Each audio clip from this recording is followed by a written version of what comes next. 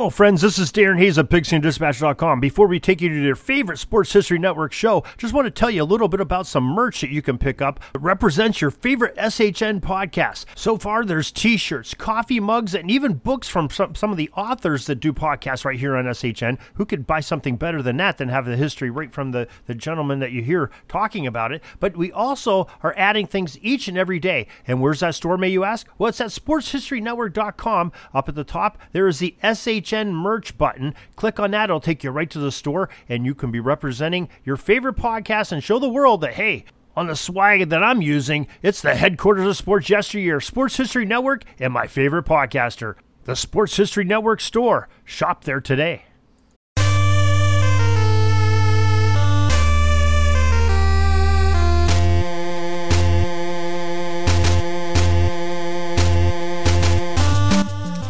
It's time for Lombardi Memories, a show that takes you back in time, into January or February, to the greatest one-day spectacle in all of sports.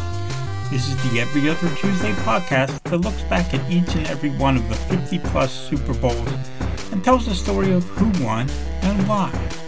For the fan who needs more than just a box score, this podcast goes drive by drive, play by play through the most dramatic games in history. I'm your host, Tommy A. Phillips. You can visit my website at TommyAPhillips.com, where you can find all of my books.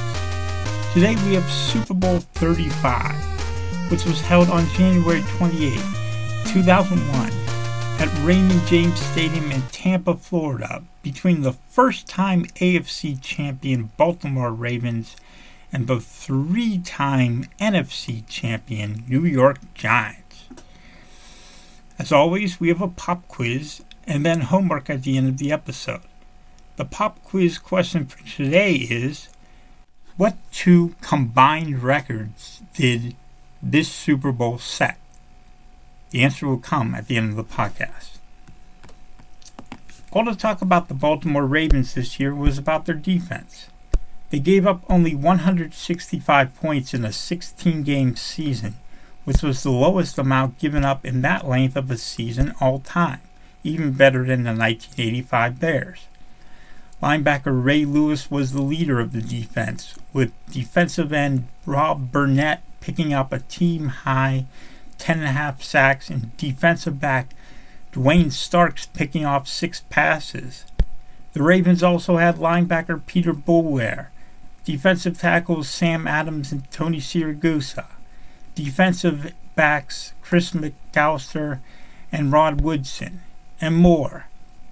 They were just teeming with talent on the defensive side of the ball.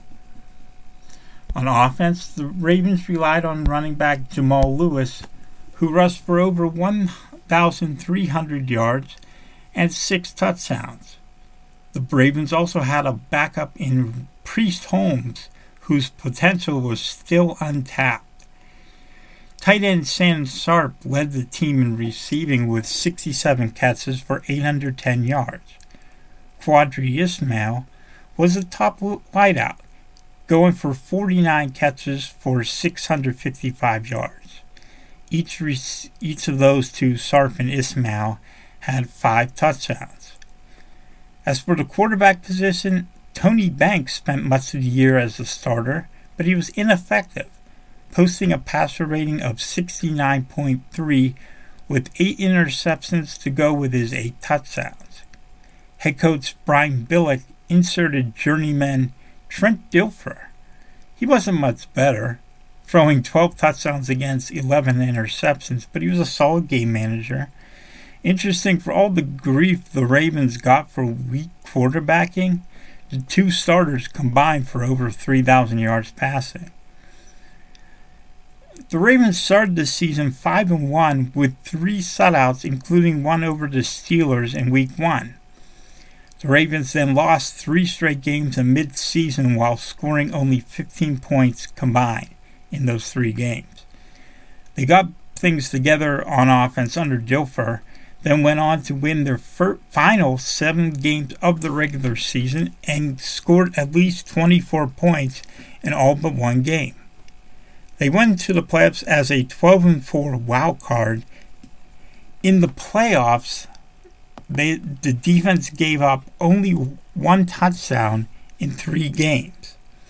They beat Denver 21-3 in the wild card round, division champion Tennessee 24-10 in the divisional round, and Oakland 16-3 in the AFC Championship game. They were headed to the Super Bowl for the first time as a franchise because the NFL considers the Ravens a separate entity from the Cleveland Browns, but the Browns have still never gone to a Super Bowl anyway. As for the New York Giants, they started the season 7-2 before 2 straight losses had everyone questioning the future of this team. Head coach Jim Fassel confidently said, "This team is going to the playoffs." They then played like a playoff team, winning their final 5 regular season games to claim the number 1 seed in the NFC at 12-4. The Giants got by Philadelphia 20-10 in the divisional round before embarrassing the Minnesota Vikings 41-0 in the NFC Championship game to clinch their first berth in the Super Bowl in 10 years. The Giants were led by quarterback Kerry Collins, who came over from Carolina and New Orleans to his 3rd team. This was arguably his greatest season, although he did have a few similar seasons to this one. He threw for over 3,600 yards and 22 touchdowns, with only 13 interceptions, for a passer rating of 83.1. Running back Tiki Barber ran for 1,000 yards and 8 touchdowns and also caught 70 passes for over 700 yards. While receiver Amani Toomer went over 1,000 yards receiving, scored 8 touchdowns, 7 through the air. The Giants' defense wasn't as ballyhooed as the Ravens' defense, but they did have defensive end Michael Strahan with 9.5 sacks and defensive back Jason Sehorn. Raiders' legendary head coach Tom Flores was given the honor of tossing the coin to begin the game, and the Giants won it and chose to receive. Giants returner Ron Dixon took back the kickoff to the 21. This began a very boring series of 3-and-outs to start the game. Neither offense could do much of anything, while both defenses were completely in control. Collins almost had 2 of his first couple passes intercepted before going 3-and-out. The teams traded punts 4 times before the Giants finally got something going on a drive. Collins hit receiver Ike Hilliard for 13 yards and a first down. That was it, though, and the Giants punted again. Receiver Jermaine Lewis for the Ravens brought the ensuing punt back all the way to the Giants' 22, though he got knocked back a bit due to a holding penalty. 2 plays into the new drive, Dilfer put up a long one for receiver Brandon Stokely. He caught it for a 38-yard touchdown. The Ravens went up 7-0, and to be honest, that was the game right there. The Giants went 3-and-out 3 more times between the first and second quarters. The Ravens were not much better. They fumbled a punt, but they recovered it after a loss about 10 yards. And then Strahan sacked Dilfer, and that ended another drive. The struggles just went back and forth as Collins threw a pass that was tipped by Ray Lewis and intercepted by linebacker Jamie Sarper. Dilfer followed with a pick 6 on the next play to linebacker Jesse Armstead, but it didn't count. Giants were called for holding on the play. The Ravens ended up punting once again, but they were still up 7-0 at the end of the first quarter. Collins threw to Toomer for a 20-yard pass, then he hit Hilliard over the middle for a first down to get into Baltimore territory for the first time in this game. Ravens defensive end Keith Washington sacked Collins, though, and the Giants were forced to punt once more. The Ravens then put together a drive. Dilfer threw to Stokely for 7 yards before going long for Quadri Ismail for a 44-yard gain down the left sideline. After the 2-minute warning, Dilfer threw to receiver Jermaine Lewis, getting to the 30. And then after this play, there was a loud disagreement between the two teams, other known as a fight. But Greg Gumbel called it a loud disagreement. And, the Ravens couldn't make it any further, so they had Matt Stover kick a 47-yard field goal, and it was 10-0. The Giants drove downfield fast, with Collins throwing to Dixon for 16 yards and handing off to Barber for a tackle-breaking run down inside the Ravens' 30 for a first down. The Giants could have gone to the half with at least 3 points, but instead Collins threw an interception to McAllister at the 2. The Ravens ran out the clock and their lead sat at 10-0 through one half. Jermaine Lewis returned the opening kickoff of the second half to the 46, but it got called back on a holding penalty. Dilfer completed a pass to Stokely for a first down past the 30, but a sack by Strahan and defensive tackle Cornelius Griffin forced another punt. Collins got the ball back and threw to Hilliard for a first down across the 35. He was then sacked by defensive end Michael McCrary. On his next throw, defensive back Kim Herring picked him off. Meanwhile, Dilfer had to leave the game because of a thumb injury caused by the previous drive. Banks came into the game at quarterback, and he threw one pass that fell incomplete. Holmes took the Ravens down, Priest Holmes that is, took the Ravens down inside the 25, but Stover missed a 41-yard field goal wide left that would have expanded the lead. After another 3-and-out by New York, Dilfer came back into the game. He threw 3 incomplete passes, and the Ravens were forced to kick it again. Collins immediately threw an interception to defensive back Dwayne Starks, who returned it all the way for a touchdown. That made it 17-0 in favor of the Ravens. After that came the most peculiar, thrilling, nonsensical part of any Super Bowl. Ron Dixon of the Giants took the next kickoff from his own 3 and went 97 yards for a touchdown. It was the 4th longest kickoff in Super Bowl history. Giants were all excited. They had new life in the game. They finally were on the board. They were getting all pumped up.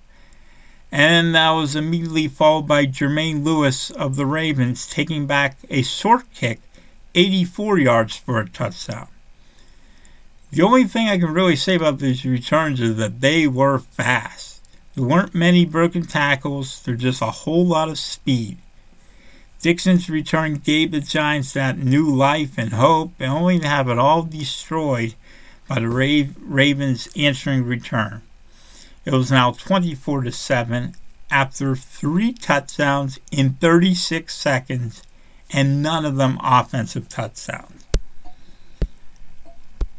The Giants went 3-and-out to end the third quarter. The Ravens got 1 first down on the pass to tight end Ben Coates, but then they had to punt it back. New York started deep in their own territory after a Kyle Richardson punt down to the 8. Collins fumbled on second down, but the Giants kept possession inside their own 5. Brad Maynard punted, and the Ravens got the ball back at the Giants' 38. Dilfer went back to Coates for 17 yards and a first down. Jamal Lewis then ran the ball on 4 of the next 5 plays, with the other of those 5 plays being a New York penalty. He took the final one down of those carries down the sideline and extended the ball across the goal line. It was ruled a touchdown. Fassel challenged it. After reviewing the play, the ruling on the field stood. New York was charged a timeout. It was now 31-7. And then, to make matters worse, Ron Dixon fumbled away a kickoff at his own 35, that eliminated the final hopes New York had at making a comeback. The Ravens eventually kicked a 34-yard field goal to make it 34-7, then held on to that lead for the rest of the game. Baltimore had its first champion team since the 1970 Baltimore Colts. Ray Lewis won MVP of this game simply because he was the leader of the defense. Don't get me wrong, though, he deserved it. Because he was basically a quarterback on defense. And, maybe he didn't have a good day statistically. He had a bunch of tackles, but no sacks or interceptions. But if I'm going to go to the second best player on this game, I'm going to actually give it to the punter, Kyle Richardson. He kicked it 10 times, and a couple of those really pinned back the Giants and set up scores. There are lots of defensive players who deserve this honor as well, but since it's so hard to pick between them, I'm going with the punter. The MVP for the losing Giants had to be Ron Dixon. Yes, he fumbled a return away in the fourth quarter, but that was after the game was already decided. And that 97-yard kickoff return, it was sensational. It was probably the only good moment for New York on this whole day. As for least valuable player, well, it's kind of easy. As much as I love him for being a Penn State alum, he threw 4 interceptions, no touchdowns. He was Kerry Collins, the quarterback of the New York Giants. And to top that off, some of those interceptions came at the worst possible time. Sadly, this is the only time he'd ever reached the Super Bowl. Now, I could go with Tiki Barber because he didn't really do much in this game, but at least he didn't turn the ball over. The best player you don't remember? How about defensive end Michael McCrary? He had a big sack and helped the Baltimore defensive line completely shut down the New York running game while constantly getting pressure on Collins. As for the top play of this game, it had to be Jermaine Lewis's kickoff return to Matt Dixon. The Giants felt like they had new life down 17-7. Their entire team was excited, pumped up, and then came Lewis' return. It was all over just like that. The biggest play you don't remember is Collins' interception right before the half. That one kind of gets lost in all the big plays in this game. The missed opportunity could have made it 10-3 or 10-7, pretty much doomed the Giants because they couldn't get any points there. You just simply cannot have a turnover in that situation. Now for the pop quiz question for today there's 2 things that combined between the 2 teams had the most in Super Bowl history. One of them's obvious, the kickoff returns for touchdowns. There were 2 of them. No Super Bowl before that had 2 returns for kickoffs. But the other record is set was the most punts. 21 punts. 11 by the Giants, 10 by the Ravens. That's just crazy. So much punting. Now you know why I went with a punter for one of the best players of the Ravens on this game. Now for homework this week, go with Storybook Season by the Baltimore Sun. Look over at abebooks.com. That's abebooks.com for that one. So I couldn't find it on Amazon. The Ravens were some team in 2000, but it'd take them 12 more years to get back to the Super Bowl. Next week, we tackle one of the greatest Super Bowls of all time, Super Bowl 36, between the St. Louis Rams and the New England Patriots. This is the start of one dynasty and the end of another. Look forward to it in 2 weeks. As for now, this is Tommy A. Phillips. You can find all my books at TommyAPhillips.com.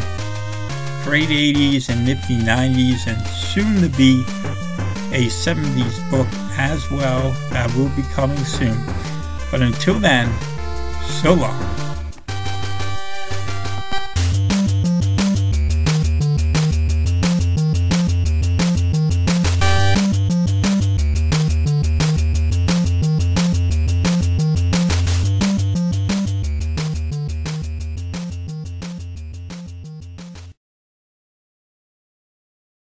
Hey there, sports history fan. This is Arnie Chapman, aka the Football History Dude, and I wanted to thank you for stopping by to listen to another episode here on the Sports History Network. Our podcasters are passionate about uncovering and sharing sports stories from yesteryear. And if you didn't know it already, we have over 30 shows across the network covering all sorts of sports history topics. In fact, here's a glimpse into one of our awesome podcasts here on the network. Each week, the official Football Learning Academy podcast will take you deep into the history of pro football through interviews with players, coaches, or administrators in the NFL, as well as interviews with Pro Football Hall of Fame selectors, authors, and historians. You'll learn how the game evolved and important moments that shaped the sport into what it is today. And don't miss the Pro Football History Nugget of the Week. Listen to the official Football Learning Academy podcast on the Sports History Network. How about that? I bet you're super hyped to go listen to that new podcast, right? Well, to learn about this show and all the other podcasts on the network, head over to sportshistorynetwork.com/podcast. Again, that's sportshistorynetwork.com/podcast. Head over there today to find your next favorite sports history podcast.